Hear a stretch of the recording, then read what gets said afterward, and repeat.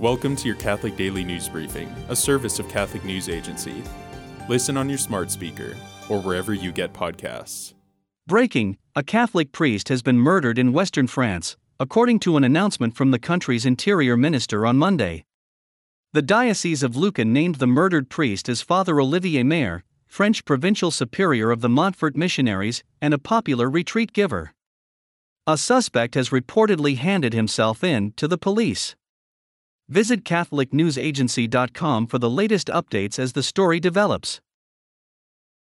An envelope addressed to Pope Francis, containing 3 bullets, was intercepted in Milan late on Sunday night, according to Italian media reports. The piece of mail had no return address but carried a French stamp.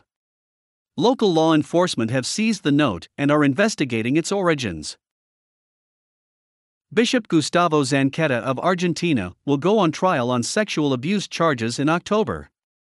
The 57-year-old bishop is charged with abusing 2 men, reports of which surfaced as early as 2015, and which he denies. The Vatican has repeatedly denied having prior knowledge of sexual abuse allegations against Zanchetta before his December 2017 appointment to a high-level post. American pop star Britney Spears announced late last week that she is Catholic now and attends Mass.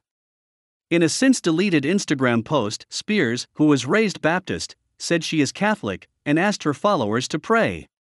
It is not certain if she was previously baptized, and it is unclear if she has received any other sacraments. Her statements about her faith come amid revelations that as part of a conservatorship, Spears has been forced to wear an intrauterine device despite wanting to have another child. Today the Church honors Saint Teresa Benedicta of the Cross. Born Edith Stein, Saint Teresa converted from Judaism to Catholicism in the course of her work as a philosopher and later entered the Carmelite order. She died in the Nazi concentration camp at Auschwitz in 1942.